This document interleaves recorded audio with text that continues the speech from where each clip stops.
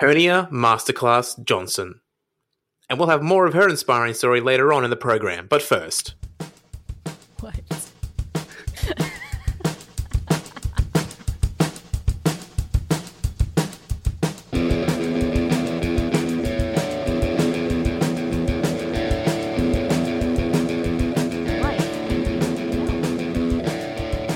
Kind of just wander around, just a little bit kind of confused, a little bit like who's the guy, David Banner in the Hulk, that TV series? Oh yeah. Or I'd be confused if I was the Hulk too, to be fair. One day you wake up, stretch this far. Yeah, that actually came from somewhere. That's actually a thing. Yeah, that's a thing. Yeah, not the Johnson part. Oh, okay. I added that part on there, but yeah, there's a like a sign, like an advertisement for a hernia masterclass sort of like session for like the hospital thing. So yeah, it's I just found hernia masterclass hilarious. Yeah, for some reason. Too. I'm gonna need a moment to think about that. Wow. Yeah, have a moment. Just let it sort of soak in and ferment for a little bit for soaking. you. Oh God, let it ferment. What a phrase. Let that hernia ferment a little bit and see what you can bring out of it. Let's never say that again. How many times have you watched the Captain Marvel trailer? 0. No, I watched the Mary Poppins trailer. What? Oh no! You have to watch the Captain Marvel trailer. Do you want me to do you should watch a live Yes, you have to watch it. Yes, you have to do it right now. Okay. All right, I'm doing it right now. Captain All right. Marvel. I knew I was forgetting something. I felt so prepared. I just assumed you had watched it. I assumed I'd watched it too. Okay. Yeah. I'm assuming it's the official. Yeah, that's fine. Yeah. 7. This will be great. I don't know. That sounds about right. I can't hear anything. Okay, that's probably for the best. Yeah. There's a lot of rights issues that would be involved. Oh my God. Oh, she's... Okay, well, the first thing I'm thinking is that she might be very dead. Because also that Blockbuster, that date. We're far back in time. Why Blockbuster went out of business. They built that Blockbuster specifically for the movie and then tore it all down again just to hurt our souls a little bit more. That's unfortunate. Yeah. Samuel L. Jackson's around. Oh, good. I'm trying to figure out exactly where you are in the trailer at the moment. Well, she's just on a train, laser beaming things. Oh. Yep.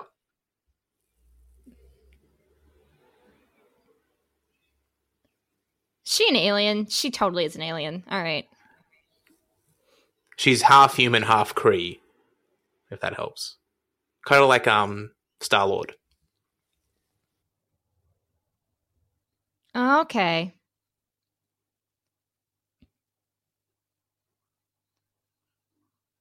Oh. All right. Oh.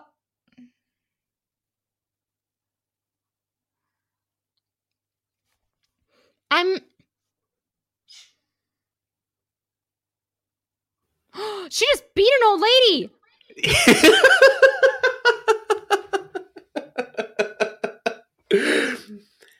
That old lady had it coming.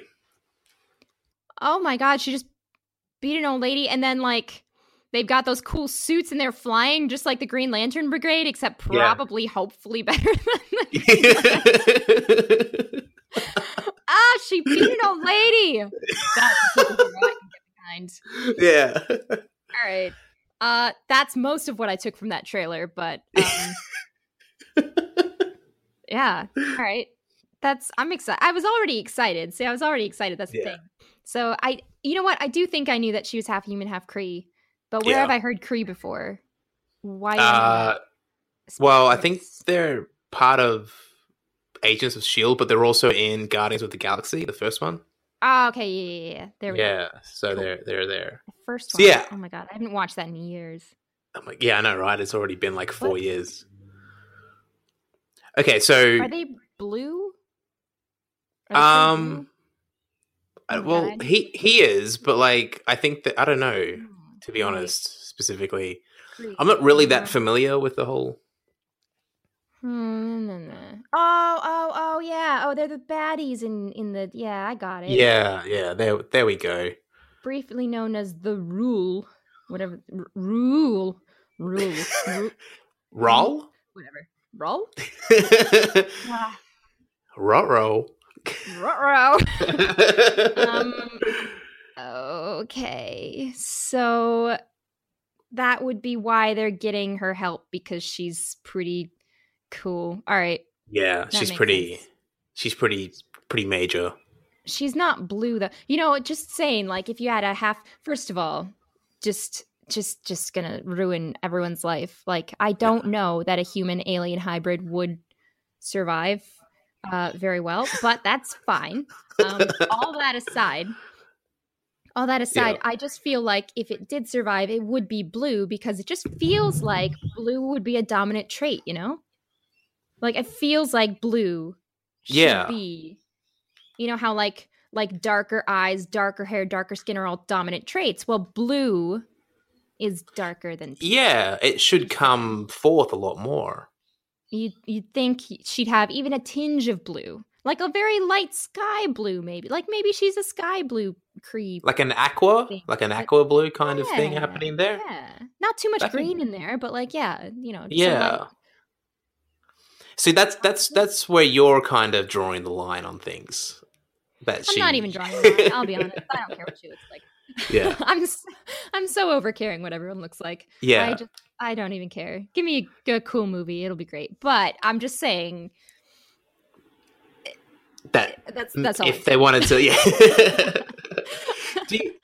I was interested, but this was before I realized that you hadn't actually watched the trailer yet. But I was kind of interested to sort of see like what your reaction was to it, because like we've already had Wonder Woman, and that was really successful.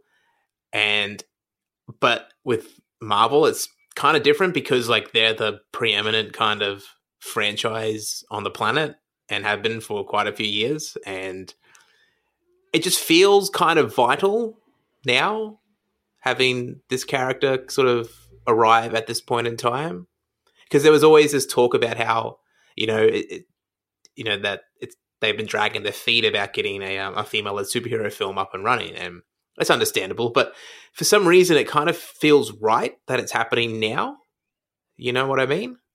Well, yeah, it better feel right, because Thanos freaking killed everyone else, so...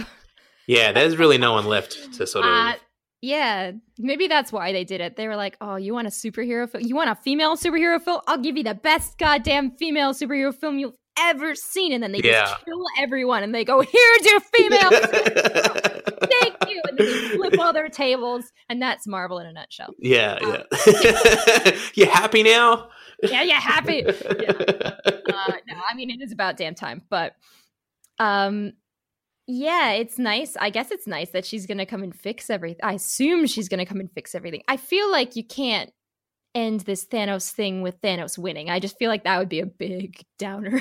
And then every other person died in the universe, because guess what? You can't beat Thanos. Like, oh, okay. Yeah, like that would be bold, and then it's all, and then be like, well, actually, none of the rest of it is actually happening. We're ending it here, so that's it. That's we're done. What? If Thanos they've already made billions. Like, what do they have to lose? Do it. Nothing. I'll be really angry, but I'll also laugh my head off. I will clap them. I will slow clap them. I will applaud them. I will stand up and applaud them if they did something like that. It would make no sense whatsoever. But that's a ballsy move. I'd love it though. It'd be pretty funny. Could you imagine the inferno and the subsequent nuclear meltdown over the internet if that happened? I can imagine it. It's really no different than the internet is on every other day, but that's a good point. A little bit, maybe more intense. I guess maybe it would be a little bit more intense. Yeah, it's a constant nuclear apocalypse, like daily on Twitter. So there's always. Oh my gosh, I can't read. I can't even read Twitter. It just vacillates between one extreme and the next. That's it. There's no middle ground. There's no, except for Stephen Fry. He seems to have the middle ground. He's just very lovely and delightful. But it just seems like no one really kind of like, there's a valley and then there's like two peaks and then that's it. No one lives in the valley. No one lives in the valley. We're all the valley sucks. We're all on Twin Peaks. So I'm gonna plug that show now. Nice. This show is brought to you by that show from last year. So this show is actually brought to you by The Darkness of the Valley. Thank you. That sounds like a album title for like a metal band. The Darkness of the Valley? Yeah. Oh. Doom metal or something like that. Should I make a metal band? I mean, sure, go for it. You don't actually have to even like play any instruments. You can just sort of be a band, and then the music stuff can kind of be secondary. Just, make an album title. So just be like, hey girl, I'm in the band, and they're like, oh, what band? Like, where's your SoundCloud? Blah blah blah blah. Yeah. And I'll be like, no, yeah. I'm in a band. No. Yeah. Have you ever noticed that no one actually uses SoundCloud except for like musicians who are in a band? Yeah. Or they're underground.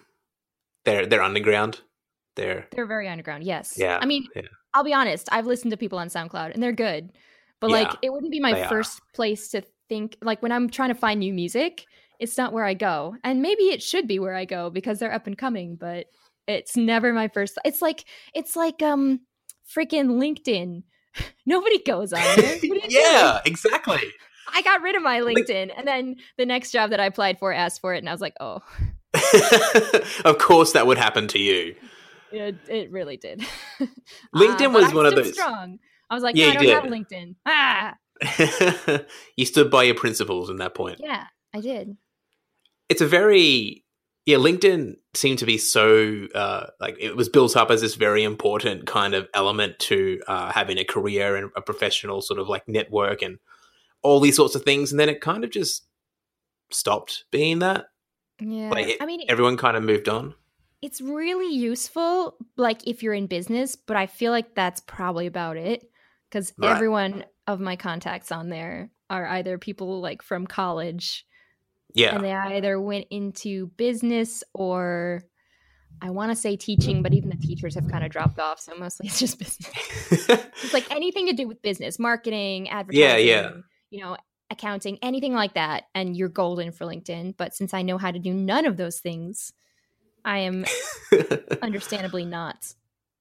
It's not your target. Then you're not the target, really. Yeah, no.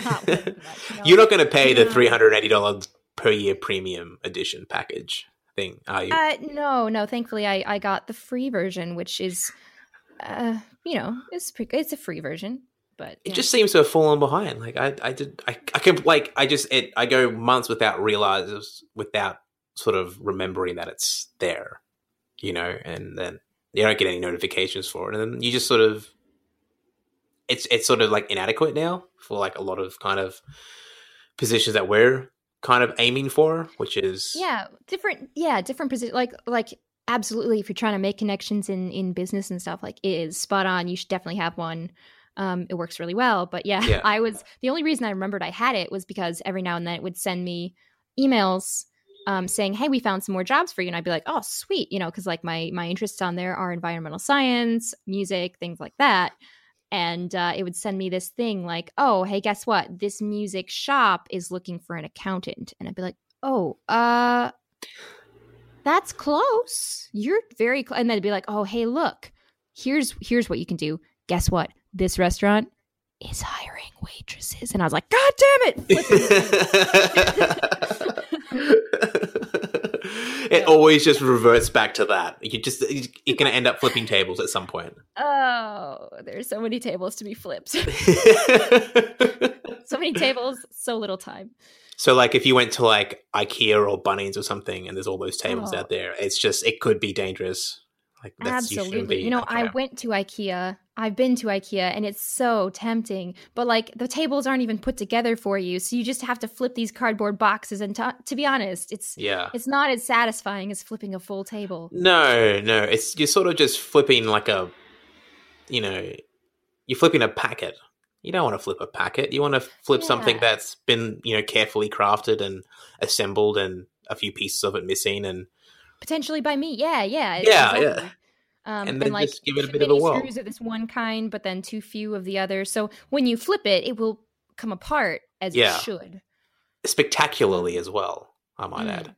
And then there's some screws that like don't actually relate to any of it, and you just think, well, why are they there? Like they're in a different model altogether, and you're like, okay, well, I may as well go with that. That seems okay. So what you're saying is that you enjoyed the Captain Marvel trailer. Yes. That's exactly what I'm saying. That's where we were going to. We made our way there. Mm-hmm. Yeah, look, I'm not gonna lie. I wrote an article for it. It's on Switch.com if anyone's keen to check it out. Shameless plug. Shameless plug. Hey, that's where we're at. So anyway, but I just had plug it in. I found it just, I don't know. I think it really hit me hard, like emotionally, just because maybe it was because of the music as well, and I kind of wanted to get all the hype out of the way, so I kind of just directed everything into it. Like the little, like the montage of her sort of falling down at different ages and getting up at different ages, was like really kind of smart and showed like some sort of like running theme that they've got going for it. And and I also assume that none of those shots will be in the film.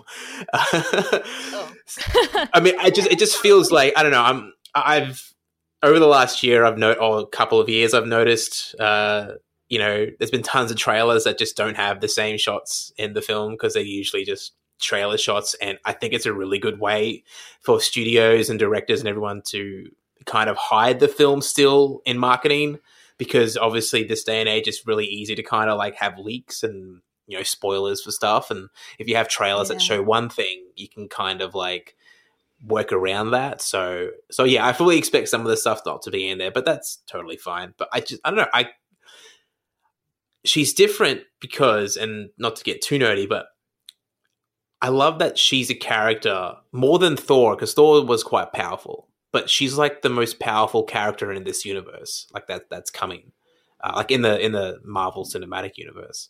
And so for me, that's like a big step, or a big change that the franchise is making, because like you've got this character who's at another level to anyone else, possibly even Thanos, and there's that should be good then. Yeah, that's going to be helpful to us, and I don't know. It just was really kind of exhilarating, and that final shot of her sort of like getting her powers sort of set up in her like traditional suit and everything was really, really kind of thrilling, and had me sort of like raise the fists in the air a couple of times after I watched it like 50, 60 times. I get way too caught up in the trailers of things, which is fine, because then it kind of tempers my expectation as the film comes out, because I know it's still going to be a Marvel film with the same Marvel positives and the same Marvel like flaws. There might be a few differences in there with the origin story, but it's going to have the house style, but there's going to be a lot more of kind of flexibility for it, and that's what I'm really looking forward to. And like with Black Panther, it's going to be important.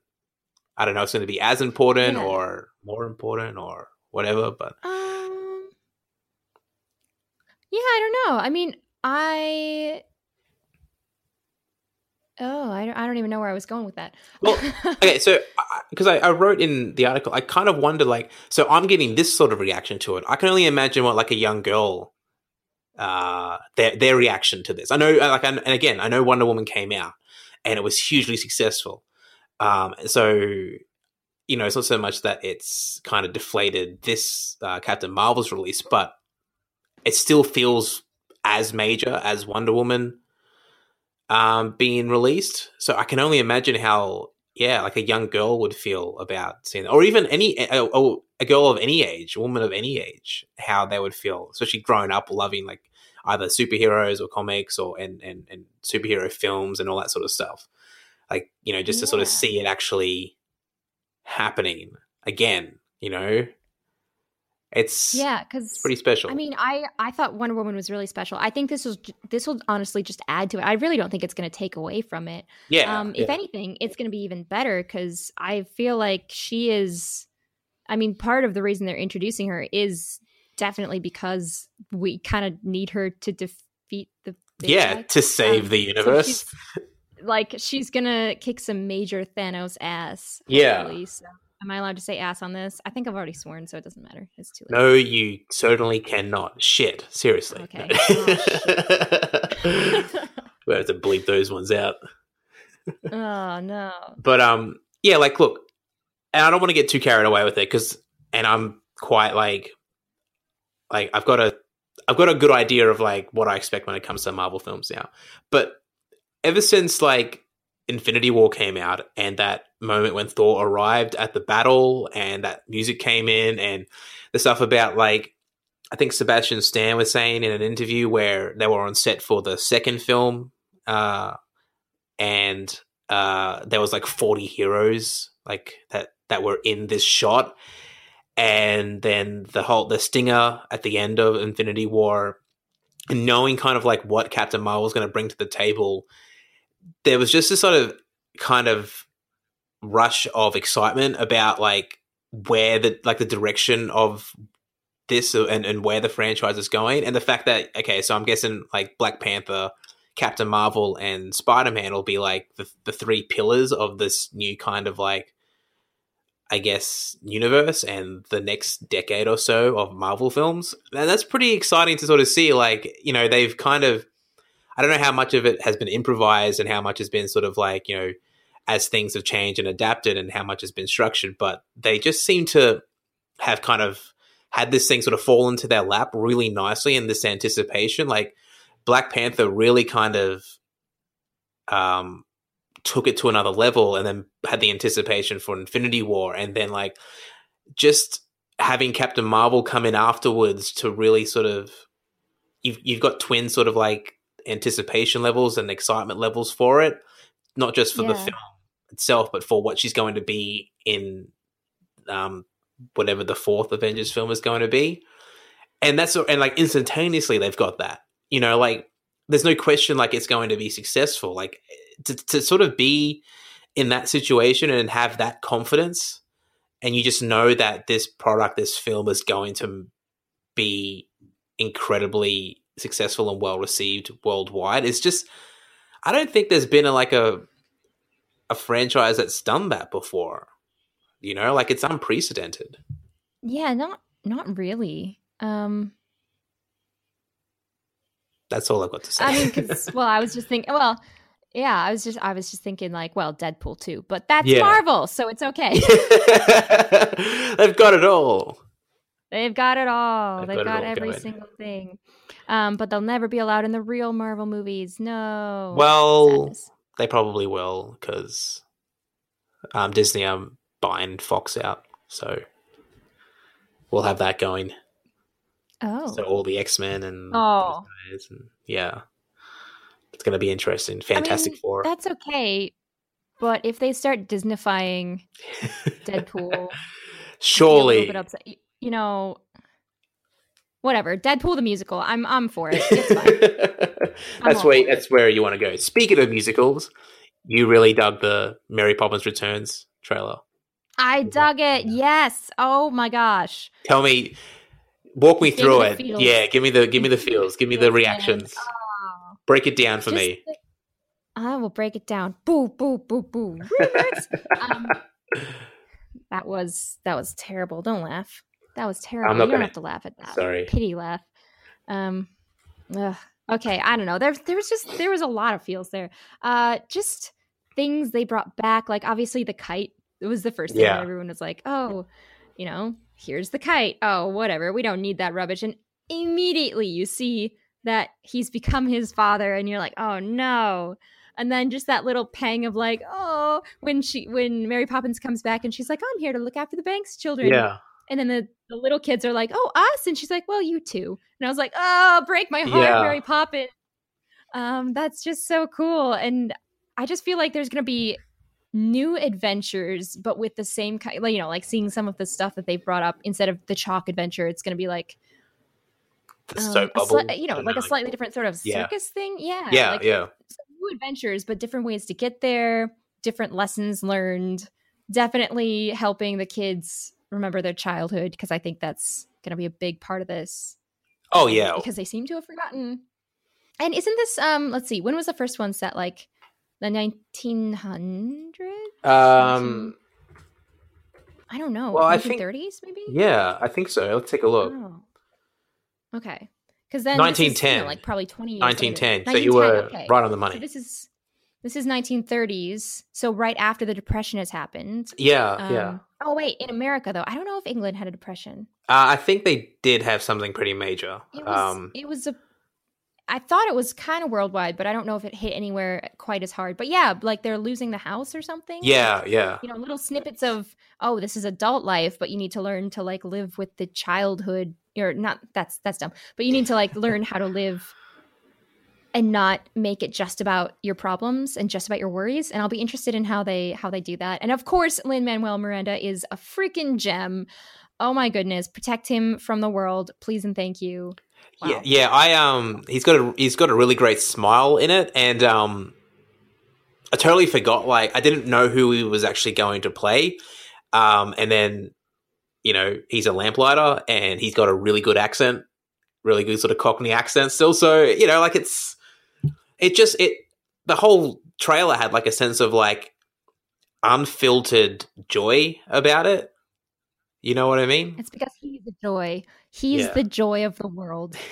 That's like that's his real smile. That's his real face. Everything about him is real. That's probably his real accent, because he just has 10 of them in his pocket at any given time. And he's like, oh, I'll just pull this one out. And he's just the best. Anyway, yeah. I think he's going to make this a heck of a... Also, I really like how they changed it. Sort of, how they had the chimney sweep in the beginning. Yeah. And now they have the lamplighters. And they're just moving toward... Like, they're moving through that sort of blue collar work, and they're just showing that, like, showing that kind of light as well, and I like that. And there's a little bit of a romanticism to that, which sort of helps. And I don't know, I was a little bit not worried about, but just it sort of came out of nowhere that there was a sequel to it, and yeah, it did, didn't it? But it just seems to feel like, again, like same with Captain Marvel, it kind of feels right to have it in there, and the message that seems to be coming from what the film's going to wanting to convey. It just seems like we need a film like that, just to sort of I think we really do at this point. Yeah. So, and you're completely on board with Emily Blunt as Mary Poppins? Because I am totally. She seems perfect for it. Oh man, honestly, the first time, like you said, it kind of came out of nowhere, and I actually heard it from Lin-Manuel Miranda's Twitter, appropriately. Which we all should. Because I lied. I do actually go through Twitter. Yeah. Yes, and you should all follow him because, oh my goodness, he lights up the world. And yeah, I heard it from there, and I was like, no way. What is this? And then I clicked on it, and I was like, no way. And then I spent the next, like 2 minutes geeking out, and then I had to watch it again because I basically got nothing from it the first time. And then, but I'm totally on board. I actually didn't know who was playing anything, except that obviously he had said he was playing Jack the Lamplighter. I was wondering why he was in the UK.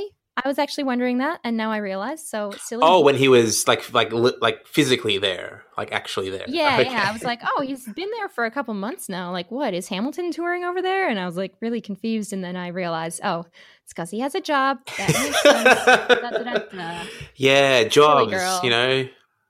Like jobs. He brought his dog. How sweet is that? He's just he's a fantastic human being. And for him to be in a film like this, we should try at least to be like that. I was a little bit taken aback that Meryl Streep was in it. I'm just like, she's in this one as well. She seems to be popping up like Samuel L. Jackson.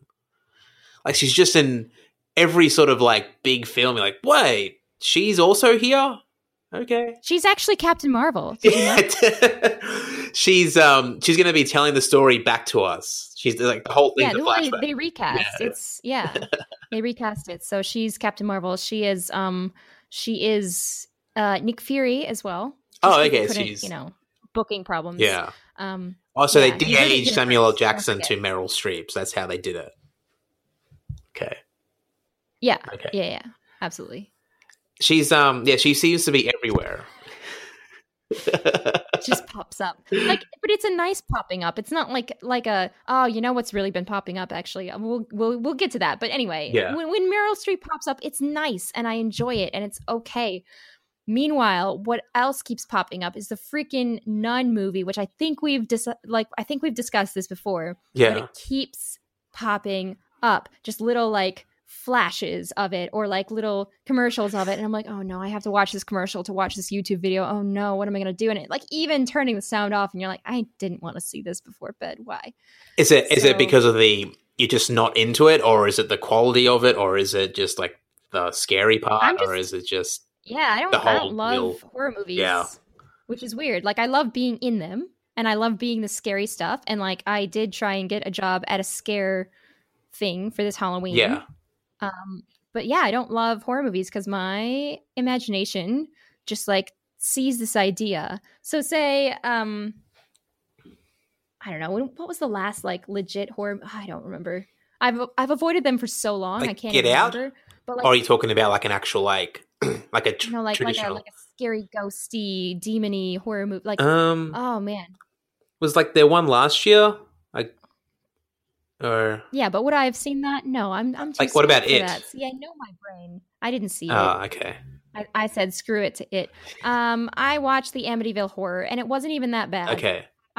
That's the last one I can remember, to be honest. That was a while back. It was, yeah. Oh, I also watched The Shining, but not the whole thing. Yeah. Because I was too smart for that. I was like, and we're gonna go now. Okay, cool. Thanks for sharing. I've had a terrible time. You know yourself. You know yourself very well. I do. Yeah, when it comes to that sort of stuff. Yeah, but you take that idea and then your brain is like, remember how there were ghosts in the basement in that movie? What if there are ghosts in your basement? And I'm like, that's stupid. Ghosts don't exist. And then you look around I hope they didn't hear that. And then you're like, what am I doing? And then it just snowballs from there. And then you realize that you don't actually have a basement as well. That doesn't even enter your mind. That's true. Well, that's very true. Australia doesn't really have basements, does it? So not really. Which is weird to me, but I guess the flooding would be an issue. Very much. Yeah. Yes, it would be. Yeah. Very much so. So yeah, the Nun isn't fantastic. Nuns are okay, I guess, in some respects. Nuns are fine. Nuns are fine, and it's mostly just the jump scare in there that I got, and then I kind of got used. And to it's coming, right? Every now and then I'll just see. Yeah, I know it's coming. I know. I hear the music. I go, oh, there's a jump scare coming, but oh well. You just can't help it. It's just going to happen at some point. Yeah. Can I ask you a question? Yeah, I've seen bits of it, and I'm like, it's always going to be it just throws, comes up on my news feed, and it's just, it's too much. It's too much advertising, especially it's a lot. And it is a lot. And when you're on Twitter and Facebook and Instagram, it's just everywhere. It never stops. Oh, Instagram really gets me because those ones I'm not expecting. I'm like, when did there become ads? What? I don't know. Maybe every now and then someone likes it, so it shows up. I don't know how it works. I'm such an old fart. Anyway, ask away. You there? I'm here. Oh, am I not here? I'm here. Oh, you seem to be jumping in and out. Oh no. Oh no. You. Okay. Maybe you are here still. I'm still here, but if you want, I can try turning off and on again. Yeah, I'm hearing you off and on. That might be Let's good. try to restart this and reset it.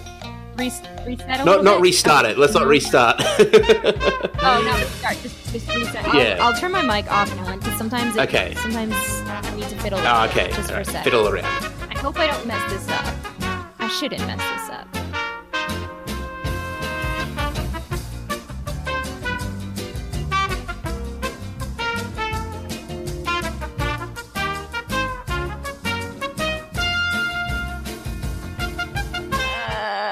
Yep, that's exactly. Anyway. I think we're back. Are we back? We never We're even back. left.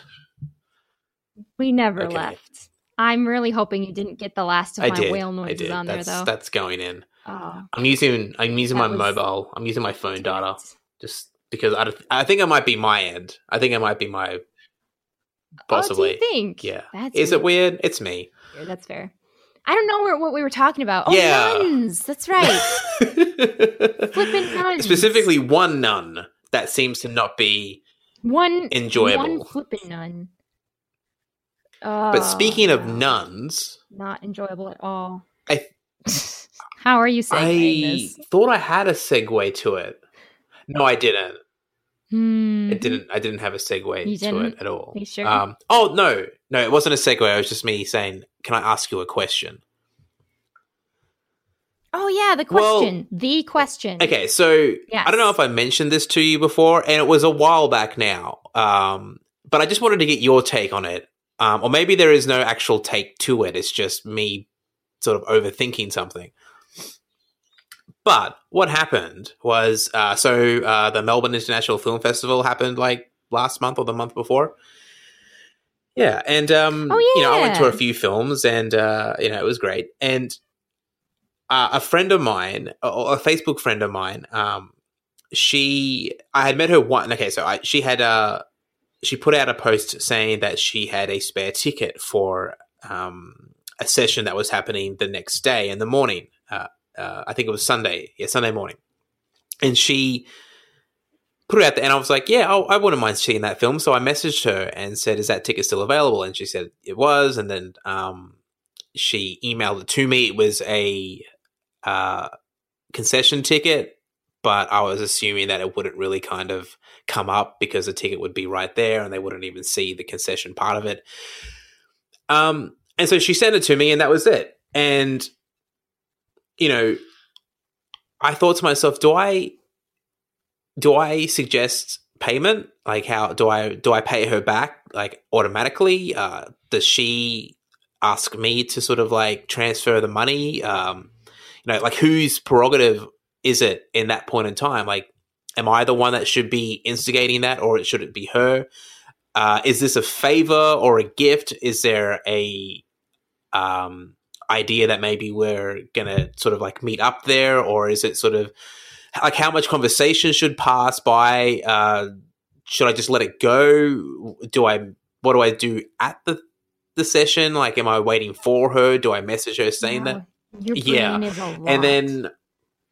And then we went, and then I went in. Like, I didn't sort of meet up with her there, and then and I didn't sort of say anything about payment or anything like that, and she didn't bring anything up either. And now I feel kind of like an idiot for thinking that maybe I probably should have just sort of paid her back at some point for it. And then I thought, like, is it leveling up the friendship? But nothing really kind of brought that to pass anyway. So it just ended up being it was a good film, but there was it was awkward just because I was doing it. No one else was awkward. It was just me overthinking how the deal was supposed to go down. How much conversation was there supposed to be? How much messaging was required at that point in time? Because the exchanging of a ticket or a pass like that, what does that convey? What does that elicit? And so I was thinking about that for a little while afterwards when that came out. I understand that it sounds insane. And it is. It really is insane. And it really, this could be the Midwest in me coming out, but if someone ever gives me a ticket, I just go, thanks, how much do I owe you? And then, like, that's generally, I mean, it's not a fix all of it, but it'll open up the conversation to, oh no, that's fine, it's free. Or, oh yeah, it was this much, but you only have to pay this much. Or like, oh yeah, here's the full price. Right. Or like, oh, I'll see you there, it was a gift, or, but I can understand how that would be like when you're panicking and you just keep going down the rabbit hole. Like, wait, was I supposed to do this? What was it? Oh, I don't know what I'm doing. And then you just kind of crash and burn, because I do that a lot too. When you're at a restaurant and the waiter says, enjoy your meal, and you say, you too. And then you're like, oh, Yeah. this is And where you I haven't even die. started your meal This yet. is how I So you've got die. to deal with that now. And no, and you just take out the shovel that you bring with you everywhere and start digging that hole. You just start digging that hole and We hiding. really it. should bring shovels with us and then wherever they're we like, go, because it's just we're gonna need to dig our holes every single time. yeah, but they don't let you dig holes in the restaurant. They're like, ma'am, please leave. This is Are not they a shovel. holist? Yeah, I think so. Or shovelist? Shovelist. They're base Shovelist. Yeah, shovelist. we'll go with that one. Yes. Kind of sounds like chauvinist. So it works out pretty mind, well, very actually. Funny. Yeah. You shovelist. They're everywhere. Beautiful. You think there's not a lot of them, but there are. There are. Hiding. Oh, definitely. So I have a segue, a 2020 hindsight segue, because we were talking about the nun and things that scared us, and clearly regular social interactions are one of those things. There you go. There you go. You're welcome. I don't understand it. I like how those regular social interactions not like terrify and confuse me. You know what I mean? Like, yeah, I mean, it is terrifying to get it wrong, because then you think the person hates you. But I just take that high road and automatically assume that everyone hates me, and then it's so much easier. Life just runs much smoother for you at that point in time. It really does. Yeah, you're like, all right, well, they probably already hate me, so if I get this wrong, they're just going to hate me a little bit more, and then that's fine. Yeah, that's not a problem at all. It's inverted happiness. Everyone just is hateful towards each other, so there's just this equilibrium, which kind of works pretty well. That's sort of what we're trying to do, even though we're not exactly doing it consciously, but it's there, and it's a little bit strange. Here's another segue. Oh, when it comes to, okay, so I lied. There's no segue. Oh, I went. He keeps doing this to me. He keeps saying the. What did you get up to this week? Was there any experience? That kind of experience. Well, actually, no. You sound like an employer. Yeah. This entry-level job that is for people who are straight out of uni requires 3 years experience. Oh, okay, that kind of okay. So I'm sorry, but we're going to go in a different direction.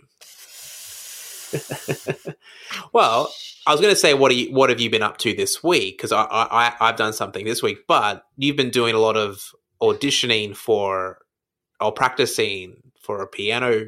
No, I'm going to try my words again. Okay, try them again. Yeah, you've been practicing. Actually, why don't you do it? Because this is you're the one that's doing it. I really want to hear your words. Okay, you're practicing the piano to audition for a part that involves playing the piano. Is that about right? That is about right, except that the audition was last week, and now I'm just practicing so I don't suck for the short film. Oh, look! Oh, so you got it? Yeah. Oh, did I not tell you that? Fantastic! No, you didn't. Oh, whoops. Oh, I must have missed that part. I just kept saying, I'm practicing. Like, wow, you must be really bad. Yeah. It's like, you don't have to practice anymore. They're not going to want you. The audition was 2 weeks ago. Stop. There was no audition, actually, in the first place.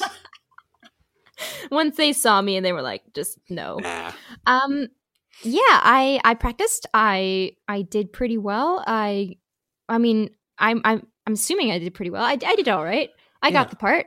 And then I found out that it's like a short film about, well, I kind of knew it was already a short film. So it's about 2 dancers, and they're basically just arguing over the tempo of this dance. And basically,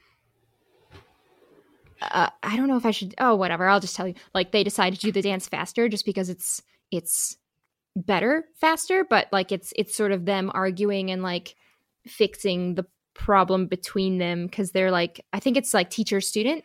So the teacher wants to do it slower, but the student is like, no, listen to how it sounds like this. And then it's gonna be, I think it's gonna be kind of artsy, and I'm pretty excited for it. And they actually they sent me a copy of the script as well, and all the lines that I had to read for the audition were gone. And I was like, oh, sweet. I don't even have to learn any lines. I just have to be here playing the piano for you and then reacting to like what everyone else says. Like that's almost, I mean, I love having lines, but at the same time, it's just like, wow, that's that's refreshing almost. Like I don't have to worry about how I sound in this, and like the actresses the dancers that I'm working with who haven't acted before, but they're great people. And they have these amazing like Italian accents, and part of the lines, the director was like, oh, you know what? Why don't you say that in Italian? Because that seems like it flows better. And then I'm like, oh my God, I'm going to come in here with my little Midwest accent. Like, oh yeah, you want some piano? Yeah. Okay. Oh, okay. Like, so I'm just grateful that I don't have lines at this point. I'm like, yeah, I'll just play and I won't take away from their awesome flow.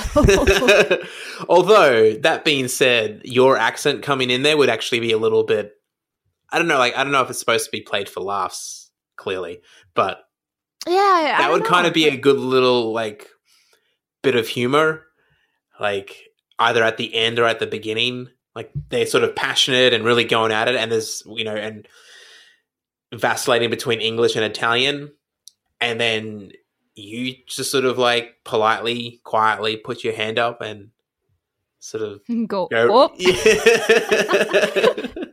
And everyone else just goes, please, no, never again. Let's retake that shot. Yeah. Can you be less awkward? No, yeah. I'm sorry. I really can't. Oh, so you don't want to be doing handstands whilst doing it? Okay, I'll step away from it then. But you got the part, which is great. Like it's have you done anything like it before? No, I've never done anything like sort of musical in a short film like this, which is pretty cool. And it was nice because working with the director, like we needed to change some notes and everything, which is I was just saying, like in the like the musical notes. Yeah, like the musical notes. Like it was very jazzy tuned, and we wanted it more Latin, so we were changing that around. But he doesn't really read music, so we were going through it, and he was just like stopping me in that section, going, "It needs something else." So we were able to kind of work like that, and working like that was, it was slower than it would have been if we could just say, "Okay, that measure, change this note to this." But it was fun because it was kind of like we were both learning. It was like learning a different sort of way that it worked for him, and it was pretty fun. And then we may or may not meet up again before the shoot and go, okay, we need to change this and stuff like that. So that was good. Yeah. That's awesome. And tomorrow I have a real person interview. Wow, not like an actual reality interview, like you're not just going to talk to yourself? No. Well, I think I told you that I was I almost said trying out. I'm trying out for this job. I applied to be a park ranger, just like yes, that's right. Yeah. Hey, I'm a park ranger, and I made it through to not the first. Okay, so how many? I feel like this is like the third level that I've made it to. Yeah. And maybe it's the second. I don't know. I might be too excited about this, but yeah, it's like the assessment one, and it sounds like a whole bunch of icebreaker games, which sounds like just like a theater camp. So I can't imagine that it'll be that hard. But at the same time, they might pull out some like, hey, give us your name and also tell us one of the laws of Victorian park rangers. And I'd be like, oh my God. And then you just go into like some song and dance. I think so. Yeah. I think I'll just do some improvisational dance. Be like, so this is the butterfly. And to protect this butterfly, we must. And then I'll just kind of go off on a thing, and they'll be like, "Please stop." Yeah, you're fired. Yeah, that would be. Hopefully, it goes well. Yeah. Yeah, it's interesting, like how you have like we're still in that mode of the real job and the passion kind of work. Yeah. Like we just can't sort of combine the two together yet in whatever form like you kind of end up having.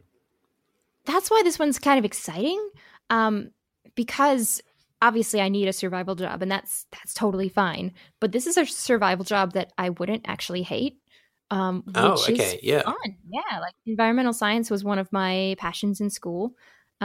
So being able to some of it's going to be pretty hard, like just clearing trails and like weeding stuff and getting invasive plant species out. Like I assume that'll be tough work. And I'll probably be thinking about snakes the whole time just because of who I am as a person. Yeah, valid point. But you'll also get like the people coming in and asking questions, and I feel like that'll be kind of fun. Yeah, because you don't necessarily have to answer to, like, you know, like you don't have to, you can answer their questions, but you don't answer to them. It's not like a customer service thing where like they get to yell at you for 10 hours of work. That sounds nice. It's more of like it's like a give and take. And I think that's the issue that I had with a lot of other work that I've done. It's just you're at the mercy of people who are having a bad day, and it really sucks like that. And you know, like if your boss never sticks up for you, you're going to work and you're like, I am getting paid to be abused. Yeah. But this seems like it's a better fit for, I guess, the sort of educator in me, because you get to share knowledge with people and you don't, you know, like it's not like you have to change their mind. It's like they're curious. Yeah. And there's no kind of, there's no sort of, I was to say it's not going to be draining on you in that sort of kind of environment. Yeah. It'll be something that I enjoy talking about. And then hopefully, I mean, the whole reason they might be hiking in the first place is because they like nature. So like, that's pretty easy. Yeah. It's not like you're going to have somebody, or maybe you will, but like, you know, most people have a basic idea of, you know, outside, but you're not going to have like, you know, unless you have that one person who's never stepped foot into like a national park before. Actually, which might actually be like more common than I think, to be honest. Perhaps, and then you have to be like, okay, so this is a trail. This is a valley. This is, you know, like maybe I'm really dumbing it down, but you never know. It might be that kind of element. But if they're there, they're willing to sort of like dive into it, you know? Yeah. They're excited. They're probably going to be excited to learn new stuff. Just basically be like, this is a trail. Don't go off it. You'll be good. There's not much else I can tell you. Just run away if you see, like, was there any predators up there, or is it just snakes? Not really. No, I mean, there's snakes, but like they'll hear you coming and they'll go away. But you won't hear them coming, or you won't see them until it's too late. They don't have those convenient little rattles on their jigs. That's Could you put like little rattles on each snake? Oh yeah, that'll be part of my job, obviously. Yeah. Okay. Or like a little bell around their head. Like a little bell, you know, just to sort of like, you'll hear them then. You think? Yeah. Yeah. That would be nice. That would make them less kind of like intimidating, I think. Yeah, like maybe a little hat with a bell on it, because I think just a bell might, it might kind of fall and then they'd slither on it and then the bell would be silenced, and I can see issues there, but maybe like a snake hat. Yeah. Okay, that can work. Make snakes. You can hats. Do that. I'll definitely make them hats. Yeah, that's got to get you in for the job. You come in on that theater camp / kind of icebreaker interview day, and then just sort of like throw snake hats to everybody, even though they're not snakes. But you're just like, here, snake hats for everybody. Then to put on the snakes, it'll be a winner. I'm sure of it. From someone who has no experience with park ranger stuff, even though my uncle's actually a park ranger, but I don't know that well, apart from what The Simpsons taught me on that episode when Homer and Mr. Burns get trapped in that under the avalanche. I feel like that's going to work. You'll get the job, and everyone's going to love you for it. Yeah. So, I think, snake hats like we should have saved that. Like that should have been the next phrase that we used. Oh, I thought, that's a good idea. Yeah. Well, it was. Yeah. Sorry about that. Although I thought you were going to say like it's like the next trend, I immediately just thought, yeah, of course that would have to be a trend. Why wouldn't it be a trend? Yeah, actually, I think it's already a trend because people own pythons, and sometimes they make them little hats. I feel like there's a snake on the internet that wears hats a lot. Why are we so far behind? Well, I mean, I've seen this snake, but I just didn't know if it like everyone did it, or if it's just that one snake that did it. Maybe that one snake is ahead of us. Just challenging the norm. That's what the snake is doing. Yeah. But we went way out of whack here. What was your announcement? Yeah. We were trying to get to your announcement, but then you so kindly asked me first, and then now we're talking about snake hats. Come on. Oh yeah. Yeah. So I went to Collingwood and GWS Giants final on Saturday night. So it's the first time I've actually gone to the MCG to watch the AFL, and it was quite a incredible kind of encounter. And it's funny because once again I wasn't prepared for the weather, even though I've lived down here for a year and a half and I know what winter is here, and yet still I got in and I sort of stepped outside and I thought this is going to be good. Like it's still kind of, like it's not terrible yet. Expecting that it's going to remain that way for the rest of the night. But it wasn't going to be like that. And I also had forgot my earphones. I didn't know where they were. Then I've discovered them later on exactly where they were. So anyway, that's just a whole other podcast.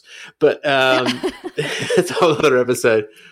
And I got there, and again, I had bought tickets sort of on the upper levels, and it was a great view. So it wasn't really like I was seeing them as ants. It was a really good view of the whole thing, and it really got me sort of gave myself a new perspective on how to watch a game, and the I guess the ebbs and flows and the way the ball and the players sort of shift around, and that sort of thing. Like it's different to watching it on TV, obviously, but and getting up there again, I'm far up, and that means it's going to be a lot colder because like just there's all the wind happening as well, and I just true. It was like 0 degrees up there, and I couldn't. Every single time, like, should I just go home? Like, it's really, really cold, Nick. No one's gonna like miss you if you just go home. But I thought I'd stick it out and get to the. But at the same, miss you. I miss you. I felt bad for myself at that point. And yeah, but apart from that, it was pretty fantastic to sort of get out there and really kind of experience.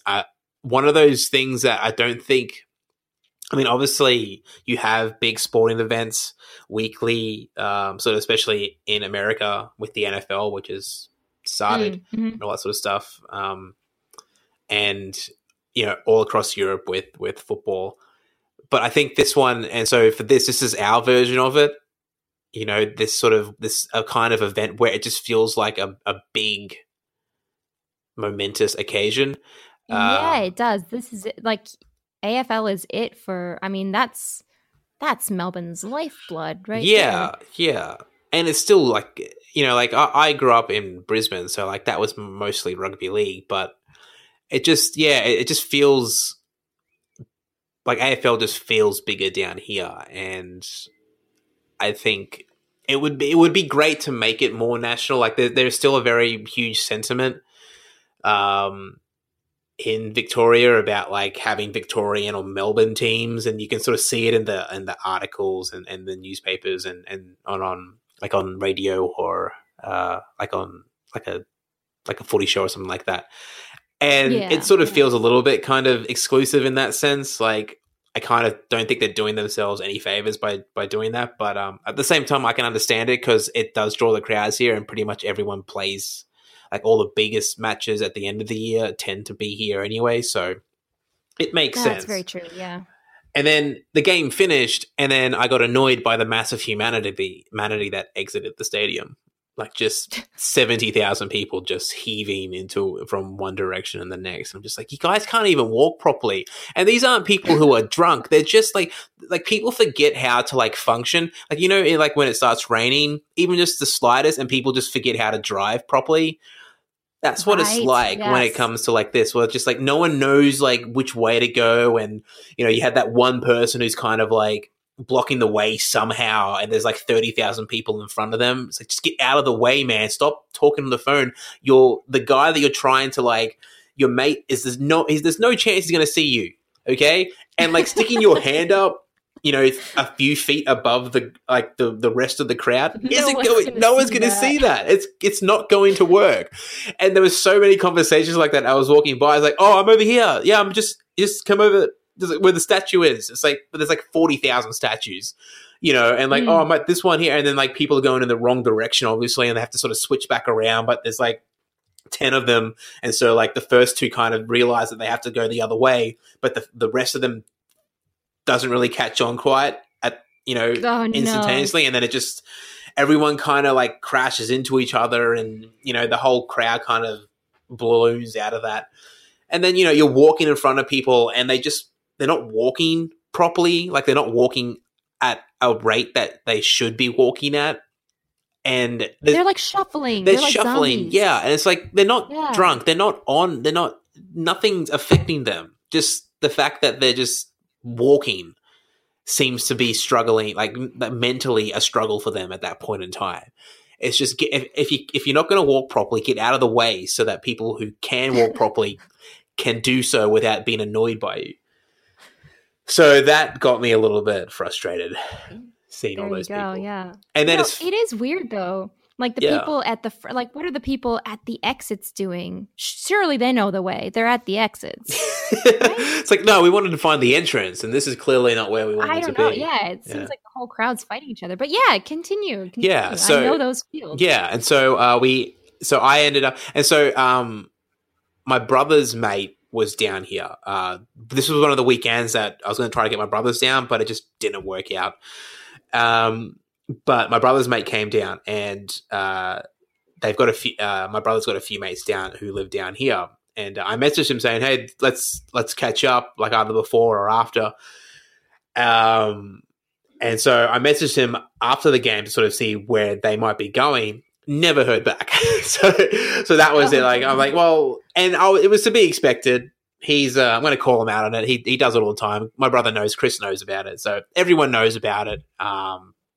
And so that was an issue, but not really. It was fine. But it was kind of weird, like, walking along Swan Street and just seeing like thousands of people just moving sort of in this one direction, and sort of that comprehension of how many people there actually are in this city. How much people? There are much people in this city. There are much people. Much people. There are much people everywhere. I am good writer and speak person. You am good. You am good. I speak good well. So you speak well good. I speak well good. So yeah, So there was 70,000 there. I mean, that wasn't the most that had been at the ground for like the finals this past month. The night before had over 90,000. And so, oh wow! And I was thinking about it today. So there's like 4 and a bit million people, sort of like in the greater Melbourne area, maybe just a little bit more.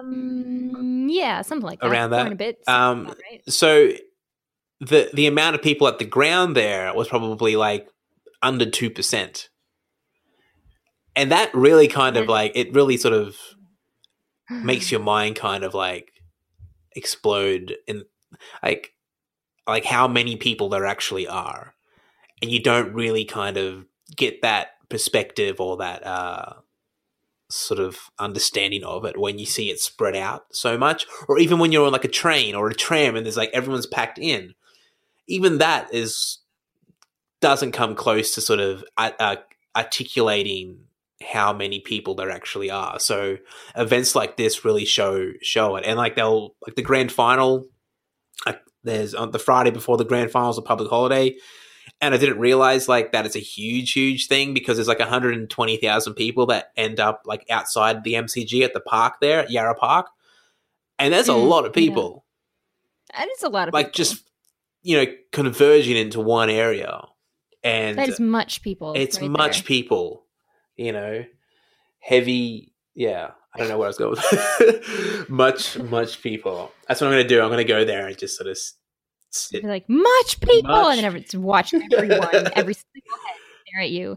But yeah, where do they tuck them all away? Seriously, it's not a huge city. Like, well, if everyone was out at once, those sidewalks would be so crowded. But everyone's like tucked away in little buildings. I'm like, where are you hiding? Where are you hiding? And then the police is like, you need to stop banging on this door at midnight. Yeah. So, this is the church, ma'am.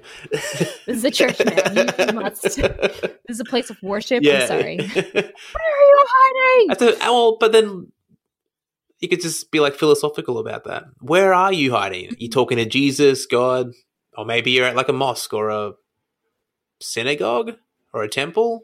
I think it's mostly me just like banging on the doors that would probably set them off. Yeah, you would. You know, don't bang on doors if you don't know the doors. Garage doors as well. That's a no-go. Yeah, don't bang on garage doors. That'd be bad. Doggy doors, don't bang on them. Don't bang on. Well, it doesn't matter. You can't bang on them. Like they flip too easily. Dog doors, you cannot. Well, don't slap doggy doors. Don't slap those doors then. Okay, don't slap a doggy door. That is a good piece of life advice, especially if you're looking for the dogs. A public service announcement. There should surely be a couple million dogs in here, and like I would also like to know where the dogs are. But yeah, don't slap the dog door. Do you reckon the ratio is 1-to-1 with dogs? Just because I feel like there's, you know, and I don't mean like kennels and people who breed dogs, but I mean ones who like, you know, have dogs. Yeah, have like multiple dogs. Yeah. I don't know. I would say it's less than that just because I think a lot of people living here are students and I don't think they can have dogs. Yeah, that's a good point. Or like, because I think there might be like is there a campus where students stay, like dorm rooms and stuff? I don't know if they stay in apartments or not. Well, there in the city, there is a few kind of buildings that house students, but they're not actually part of I don't think they're part of the campus. Oh, okay, yeah. I think they might be in partnership with the campus or whatever university. Yeah, I also may be completely wrong, by the way. So, well, I mean, I believe you because you moved here like 6 months before I did. Yeah. So that's me believing you. Yeah, that's a good point. So a good. Yeah, so I did that. I was in awe of people and also annoyed at them, and then went to a bar afterwards for a couple of drinks. That I'd never been to before, but I go past quite a lot because it's sort of near my place, and I've never known the name of it. I thought it was Jamaican, there's like a Jamaican lager kind of logo. A logo for a Jamaican lager. But that clearly wasn't it. And then it says like above it Montague, and that's clearly not it because it's called like, actually I can't remember what it's called, but. Oh no! But it's called something. There's a title named for it, and it's called something. Yeah, well, this has been very insightful podcast. And so I went there and I had a salted caramel shake tasting flavored beer. So that was something. You better remember what that's called because I need that salted caramel shake flavored beer. That's what it's called. Okay, no, but I meant like the. I know where it is. I know exactly where it is. Sorry, you know where it is. Okay, yeah. It's okay. As long as you know where it is, we're set. Because I think I need to try that, and then I think we need to like rate it against different chocolate. Because I once had a chocolate milkshake beer, and that like remains in my memory as one of my fondest stouts ever. Yeah. So I feel like that could be way up there with that. You know, it seems like a good idea. Like. I got excited just because it's salted caramel. I love that. But it actually turned out to be a very, like, you know, good tasting beer. Like, it wasn't just, like, sweet. Like, it didn't feel like I was eating, like, candy with some beer flavored in it. Like, it felt like I was drinking something that was kind of really built for it. And I guess, like, I don't know, like, salted caramel and, like, in a shake kind of version, it does have a, like, especially nowadays, we have so many different sort of flavors and types of beer and everyone's experimenting. And so it's not so much out of the ordinary. It kind of fits it, you know, like people are much more confident in developing just weird tasting and weird kind of combinations of beers. So it really sort of hit the spot because like you get the salted caramel shake kind of buzz at the start. Like it feels like you're drinking a shake, and then you get the beer. I can't remember if it was a IPA or a ale, or I can't remember like what the beer kind of like base was. But you got that part, and it really kind of melded really well. And so that was a nice way to kind of end the night. Yeah, it complemented it. Well, that's really good. And there weren't too much peoples there. No, obviously. No, it was good in that respect. Actually, there was a few, but like I had my space, so that was fine. You can have a few at a bar. They're allowed. They are allowed. They're people's. Yeah, that's true. That's true. I'll allow that. So that was what I had done at that point in time. That's really nice. Yeah, it was good. That does sound like a really nice beer. I'm happy that people are starting to sort of get more adventurous with their beers. I mean, there is probably Too Far, but I haven't seen that yet. So what when I do see Too Far, I will call them on it. What do you think is? Yeah. I think sweet stuff can work with beer. Yeah. You know, like I think like the chocolate and like the salted caramel. Chocolate makes so much sense, especially with stouts. And, like, coffee. Yeah. And like chocolate coffee stouts are my freaking jam.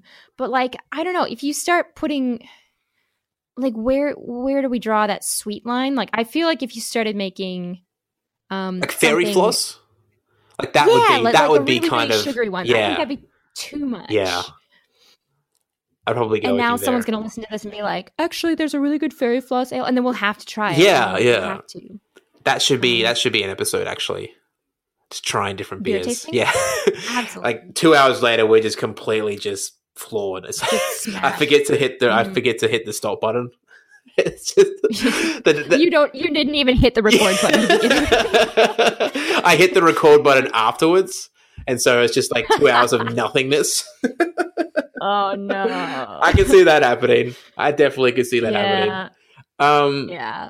What?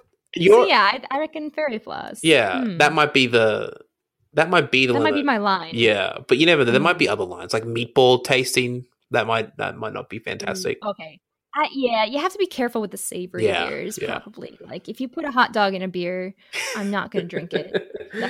It could be too much. It could be too much at that point. You know what I mean? Yeah. Did you stick with the sort of sweet, the semi-sweet? Yeah, exactly. You know, don't get too crazy.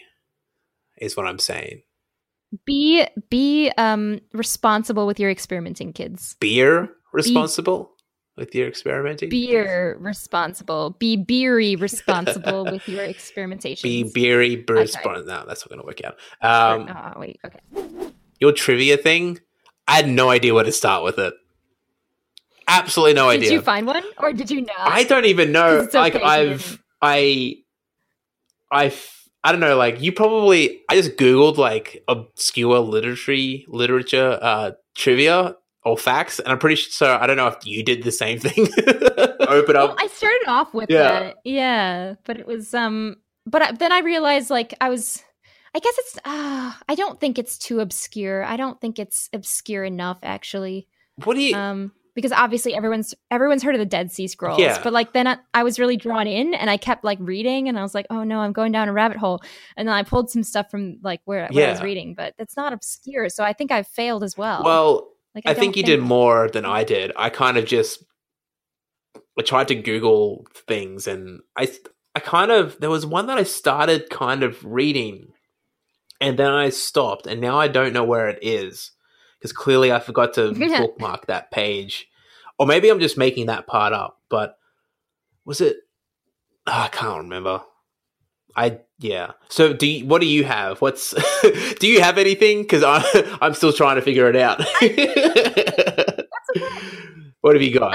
I have some stuff. Yeah. Are you ready for this fact? Okay, so the coolest thing that, well, I mean, there were a lot of cool things, but I was looking at about the Dead Sea Scrolls. You know, they've taken so much time and effort, like translating them and stuff like that. And apparently, they found out that it's hard to explain, I guess. So they used a different calendar, like because a lot of them are religious writings and stuff like that. Yeah. So I guess they had a whole bunch of holidays that they kind of forgot about. And because they used this calendar that had a 364-day year, all of the holidays fell on the same day every year. So like Easter didn't move around. I mean, like not that they had Easter, but you know, like how our Easter kind of jumps around. Yeah. Week to week. So the date was the date because it was based on the calendar and not like day. on one calendar and not like whatever. A million. Yeah. And like because because with us, we have like leap years and stuff like that. But this number can be divided into 4 and 7, the 364 part. So special occasions always fall on the same day, which I thought was kind of cool because, I mean, I don't mind our calendar, but I just thought it was because it does sometimes you're like, oh, well, just pick a day, keep it on the same day. What are you doing? Yeah. But this one actually literally stayed on the same day. It's your kind of calendar. Is that what you're saying? I mean, yeah. I'm very interested in finding more. But that was pretty cool. Then they just went into more details about a couple holidays that they never really knew. Okay. Which is pretty cool. But the main thing was like I didn't realize they even used a different calendar. So I don't know. Maybe that's Yeah, I mean, I'm trying to actually figure out what the Dead Sea Scrolls are again. I know what they are, but that's right. The what are they? The ancient Hebrew. That's it. Yeah. Okay, we're good. 900 Dead Sea Scrolls. That's it. Yeah. Back to the 4th century BCE, before Common Era. If you're wondering. Yeah, it's kind of interesting how we're able to it kind of, I guess, break down and discover like what those sorts of elements and those sorts of stories like 6,000 years ago now, and the way it kind of feels so immediate and kind of connected to it because it's like in your hand. It's like essentially in your hand, like these sorts of writings, and what it can be like what it can reveal about. Like, I don't know, like whenever I read stuff from like, I've read the Iliad and the Odyssey, and like obviously I'm not reading the original text because there is no original text. Right. It's an oral tradition, but just the idea that what I'm reading is almost 3,000 years old is just really like kind of almost it's very humbling. To sort of like, it's pretty cool. To sort of, because could you imagine like writing something and then 3,000 years from now having people still reading it? Wow. Nope. I can't even imagine writing something and 15 minutes later someone is still reading it. They just throw it away and be like, wow, that was utter garbage. Let's move on. Yeah. Let's never speak of the dark times. I get what you mean, though. Definitely, yeah. It is pretty cool that we're still, and like part of this even says I'm sort of still on that page, and part of it even said that like there were a couple tiny sections that were written in secret code, and they only accidentally not accidentally, but they ended up decrypting the code because there had been errors by the original author, which were corrected by a second author, so they could figure out what each thing meant. Like that's pretty freaking cool. So I love the ancient stuff where you're like, what does this mean? And then someone happens to notice one thing that leads to a whole like translation, like unlocks everything else. Yeah. So it's just that was pretty cool. And don't you sort of like when those sorts of things happen, don't you kind of like think to yourself like how like if they hadn't done that, like they just so happened to have found the errors and corrected it, like that kind of like it's not foresight, obviously, but just the fact that an error allows us to see something is it's very cool. Yeah, it's just like, oh, I'm just really glad that happened because otherwise we probably wouldn't have cracked this because like that ancient secret code is. Yeah. Like same with like which is cool. What was it? Was it the hieroglyphs that the Rosetta Stone the Rosetta helped to one. I guess unlock? And that's a weird one. Like I love that. I love the fact that there was this like it sounds amazing as well, like the Rosetta Stone, like and you seen photos of it. It's this really big kind of chunk of rock, what is it specifically like? I want to say obsidian for some reason, but I wanted to say that, but now I'm not so sure. Yeah, let me look it up because I'm not a rock guy, so I don't know. I don't know my rocks. is a granodiorite stele. What is that? Granite? Made of the Rosetta Stone. Oh, I guess it's made of granite. 1799. That doesn't. Yeah, so it is written of 3 different scripts though, so that's pretty cool. That is cool. Carved in 196 BC, which is always cool. Yeah, that year was a pretty great year. I'm not gonna lie, that was a trendy year. Yeah. God, do you remember what happened that year? Oh, I do. Oh man, so good. Take me back. I don't know. I'm gonna say granite because I can't think of anything else. It says the medium was granite and the material was the other thing that I don't want to attempt to pronounce. I don't know what medium means when it comes to rock. Dark gray granite slab, 3 feet tall with a pink vein running through the top left corner, and is carved in with writing in 3 scale. Okay, yeah, it's pretty cool. I didn't realize you could get such shiny granite, but I must also not a geologist, so that's another fun fact for you. That you're not a geologist. Oh, that too. Yeah. I didn't realize that. I was under this impression that you were.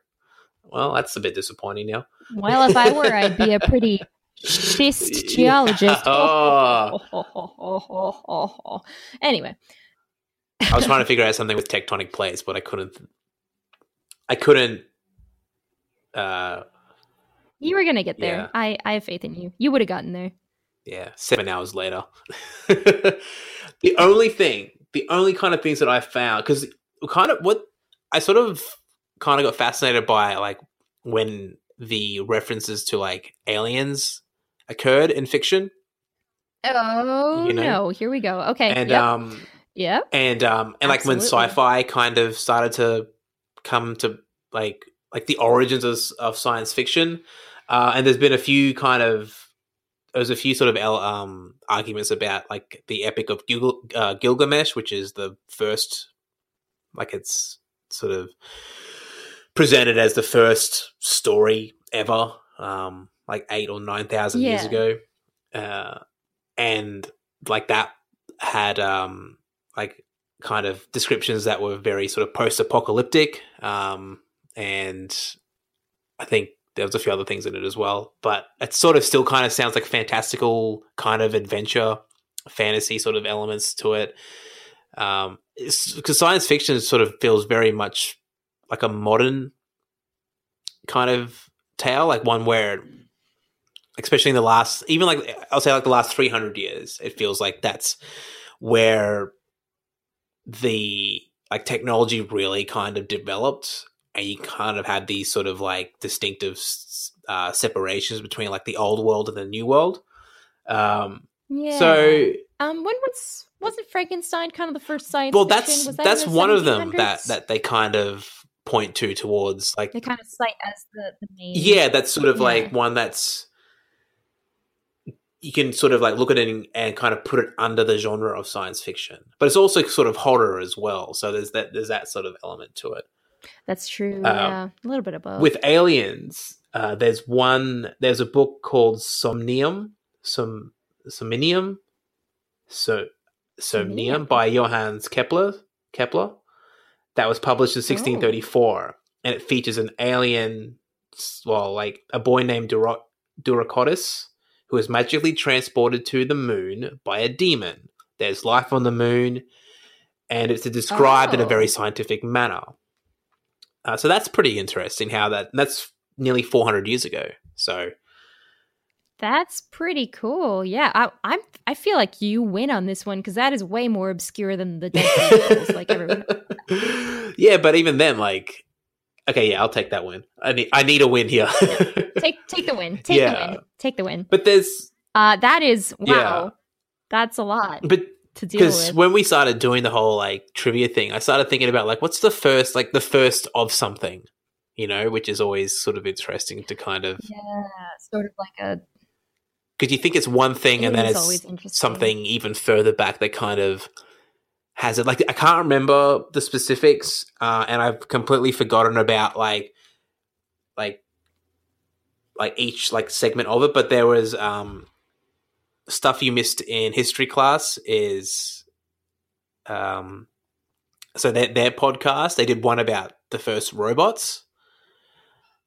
And from like very cool. From like Da Vinci, which was like 500 years ago, was he something like that? And he would be, so he was one, I think, and then there was one, I think, presented to an Indian prince, and another from like maybe 1800 years ago. And so they're not specifically, obviously, modern robots, how we would perceive them, but I just like thought to myself, like, how far back it goes, like the I guess the idea behind having like a robotic contraption that moves essentially of its own free will, like of its own volition. And yeah, like just it's a really cool little episode of the podcast which you should check out. Just because just that concept of robot is so modern. But it's kind of been around for like it really is. Yeah, but it's sort of been around for like 2,000 years, which is kind of blown. And that's why with Aliens it felt really weird, because Aliens felt like something that would only be, I mean, there's there's Edgar Rice Burroughs, like John Carter of Mars, and what's the other one? Like George Orwell's, like War of the Worlds. Yeah. So, and that there, I think Burroughs is like 110, 120 years, and I think Orwell is around the same. I'm not too sure. But yeah, like it's still like, let's just say like 150 years. It's still like a lot, but knowing that it might have gone back like an extra 250 years, it's kind of big. And then it's pretty cool. And there's others as well that sort of like brings it up a little bit more and sort of like refines it. Oh, here we go. War of the Worlds, 1897. So I was kind of way off. Because, sort of. You said what, 150 years? You're not too far off. You're less far off than you thought you were. Yeah, that's a good point. I'm just trying to make you feel better. Thanks. And another little tidbit, speaking of Edgar Rice Burroughs and like the John Carter series, is that's where a lot of modern science fiction in films and comics comes from. Superman is influenced heavily on John Carter, by John Carter. A lot of the Star Wars is hugely influenced. Same with Avatar. A lot of our modern blockbusters are influenced by his work, and which is really kind of cool to sort of think about. And I don't mean like directly, but just like the DNA of it.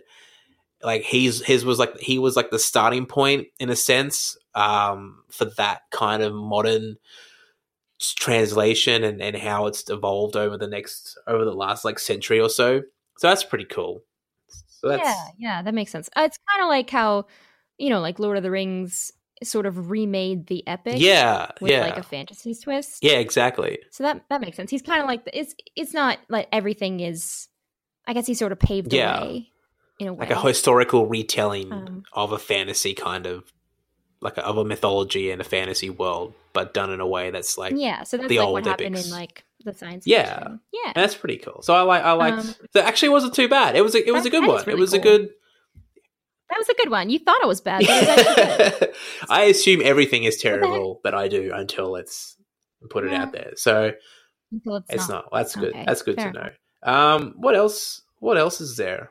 What else do we have to do? I know for a fact that we needed to go back to the original, but I can't actually remember the full phrase. I just know Johnson was at the end of it, and there was a hernia. Hernia Masterclass Johnson.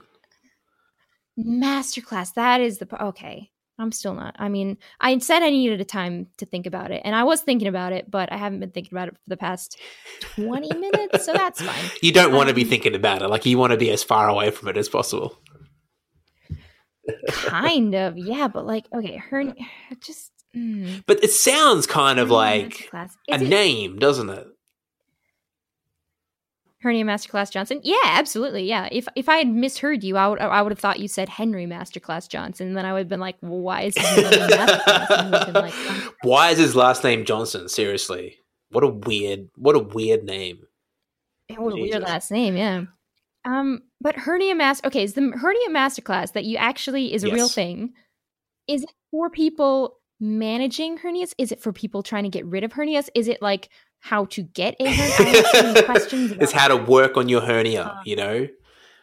To better sort of like to bring your hernia out more, you know, to really kind of like just making sure that I really know what. So exactly. It's I kind of. Oh yeah, no. Damn I got it. Yeah, I see. I wanted to keep running with that. Tell me. I wasn't sure whether. Okay, so it's actually like for doctors and surgeons and all those guys. Sort of. Okay, cool. Because I didn't actually look up that. I just was reminding myself exactly what a hernia was. Yeah, it's not fun. Yeah. No, I don't imagine it's fun. I remember that's why we had to wear the big giant weightlifting belts. Yeah, exactly. Don't mind the crinkling. My cat must be fed. She is a princess and the love of my life. She must be. She must be upon. Fed yes, souls. Without a doubt. Human souls. My God. Yes. That doesn't surprise me at all. Human souls in a plastic. Yeah, exactly. And I delivered. I love her very much. And you're very dependable in that respect. Yeah. I mean, I work so that my cat can have a good life. You slave all day to work. Wait, sorry. Yeah. No, that makes sense. No, slave all day for her. Yeah, that's what I should have said. I'm going to edit that part out for myself. So I don't sound like an idiot. Although that's long gone. Do you have any news or anything kind of... Oh, no. Did we... Oh, I don't... Have you heard about the strawberry needle thing? Oh, yeah, actually, yeah. That is one of the things that I guess... What actually is the thing? What's... Well, because we had just picked where we had just gotten some strawberries, right. And then I did read about that this week. I just didn't think to really mention it, I guess, because it wasn't something I specifically looked up for the podcast. But yeah, I looked it up because Doug was like, you need to cut up all your strawberries. And I was like,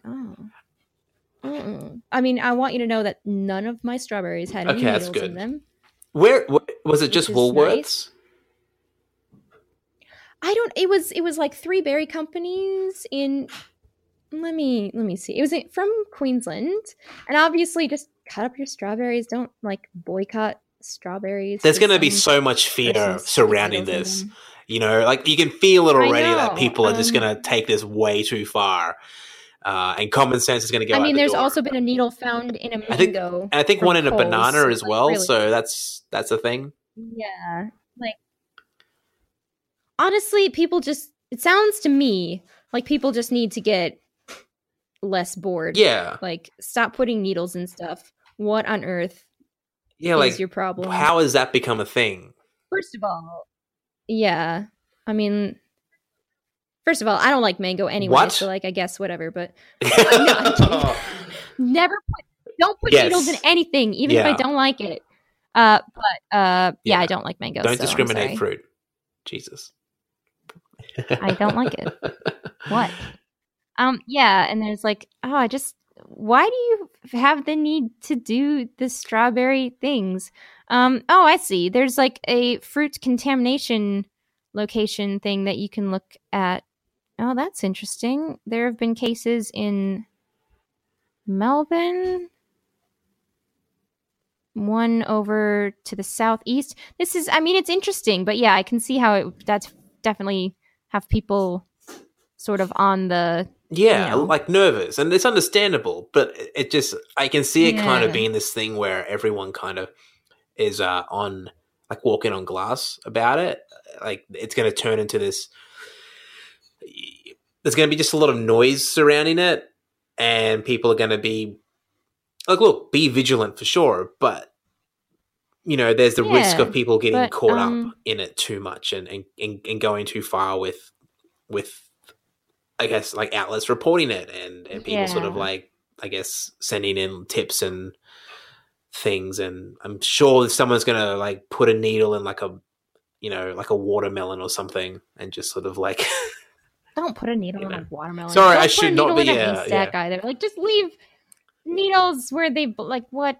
But also, I was sort of skimming, and it says that some of the, like, one of them was just a little kid who put one in and showed her friends as a prank. But like, you know, most of them seem to be like legit. People have bit into them and stuck with a needle. Okay. So that's cool. That's just just in case you were wondering. But so that's probably the most recent news, I guess, that I've sort of been. I mean, there's a bunch that we could go into, but that's a little bit. Yeah, because I did. A lot of it feels like something that we would need to like present with a video as well. It sounds, honestly, but there is one. Like, there is one that I just spotted, and it's really stupid. So Cathay Pacific, the airline, misspelt their name on the side of their plane. It says Cathay Pacific, PACIIC. Like, that is who like delightful. Do you stand back and just not see it? Like, is everyone working on a different letter, and the guy who was working on the F like got called in sick, and then they just didn't realize? Like, oh, where's Frankie? Oh yeah, well he got called in sick, and then there's Isaac and another Isaac, and they're both working on the I's, of course, because you work on the letter of your name. Exactly. And then Carol at the end just goes, "This should be done now. Like, we're all done." And then they just stand back and go, "Oh no!" But it looks like they've kind of had it out. You know, like I'm not too sure. Like they've. Okay, and then one guy, some engineer. I mean, that's not how you work on planes. Some engineer at another company has said that he's questioning whether it's a genuine error because the spacing is too on point. So I don't know. Like, how do you? Oh no! How do you misspell the name so terrible, but also like really kind of like neatly as well? There's a thing on this. Someone's reposted or retweeted it. Apparently, this airline has no Fs to give. So that's a thing. But yeah, that's beautiful. That's nice for Cathay Pacific to sort of give us that little bit of joy amongst all the little bit of joy, a needle of joy in a haystack of needles. That didn't really work out how I thought it would. If the whole thing is needles, how are you going to find the one needle you're looking for? Well, the one that has the strawberry on it. Oh my god! I can't even handle it anymore. What's this? The third episode? We're pretty much done. That's it for it. Oh, this is the end of our season. Goodbye. We've had enough already. Should we do next week? Should we do the reality TV thing next week? Like the list of names and whatnot? Yeah. Oh yeah. We should definitely do that. Before we watch a reality TV show, we should do our little like reality TV show. You know what I think we should do is throw in ones that I just made up. So let's see if we can Yes. Okay. Yes. Okay. So are you gonna find the names and quiz me, and then I come up with things, or are we both? I'm feeling like a couple let's names? do like 5 each, but like 3 are like made up. Oh no, sorry, 3 are real and 2 are made up, or whatever. Like you can, 2 are made up. Okay. All 5 of them could be made up. I don't know. But yeah. So we could do that. I think that's good. All right. We're doing it. So just because everyone else is not in on the loop with you and me, next week we're going to do a game where we're going to find some reality TV show names and a couple made up ones, and we're going to try and guess what goes on in them. Like obviously not like the Keeping Up with the Kardashians, although I don't know what goes on in that one either. Not a lot, I don't think. But yeah, we'll try and make up what goes on. If we get it right or close to right, I feel like we win. I don't know if we win respect or just we win that. Should there be a prize or like some sort of like a point system? Oh, there should probably be a point involved. Yeah, we'll have to think about that. You know, we'll have to sort of come up with something there. We'll see the finer rules of this game, but yes, that's because it could be like a regular thing. Oh. Well, not a regular thing, but it could be like, you know, and then we sort of like do lists for other whatever. You know, very specific there. There we go. Like, I'm gonna give other whatevers. Names of an animal, and you tell me what that animal looks like. Done. Oh yeah, that's a good one. There we Let's go. write that down. Okay, write it down somewhere. Okay. Well, this has been good. This has been sporadic. I'm not gonna lie. There's been a lot of issues. The technological issues today were astounding, but I mean, like it just we really brought the realism. That's what I'm saying. Absolutely. Yeah, this is what life is all about. So I think that's it. All right. We're all done. Well, see ya. Bye.